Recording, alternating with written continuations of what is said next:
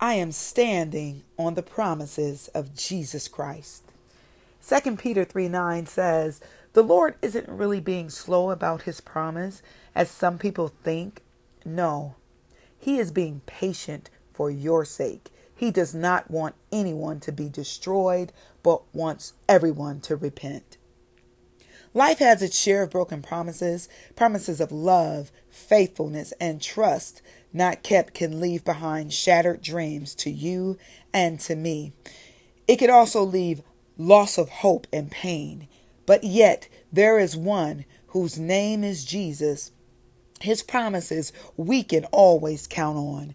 We can find comfort and peace trusting in him, knowing that we have hope of an eternal dwelling place where we experience no more pain from broken promises.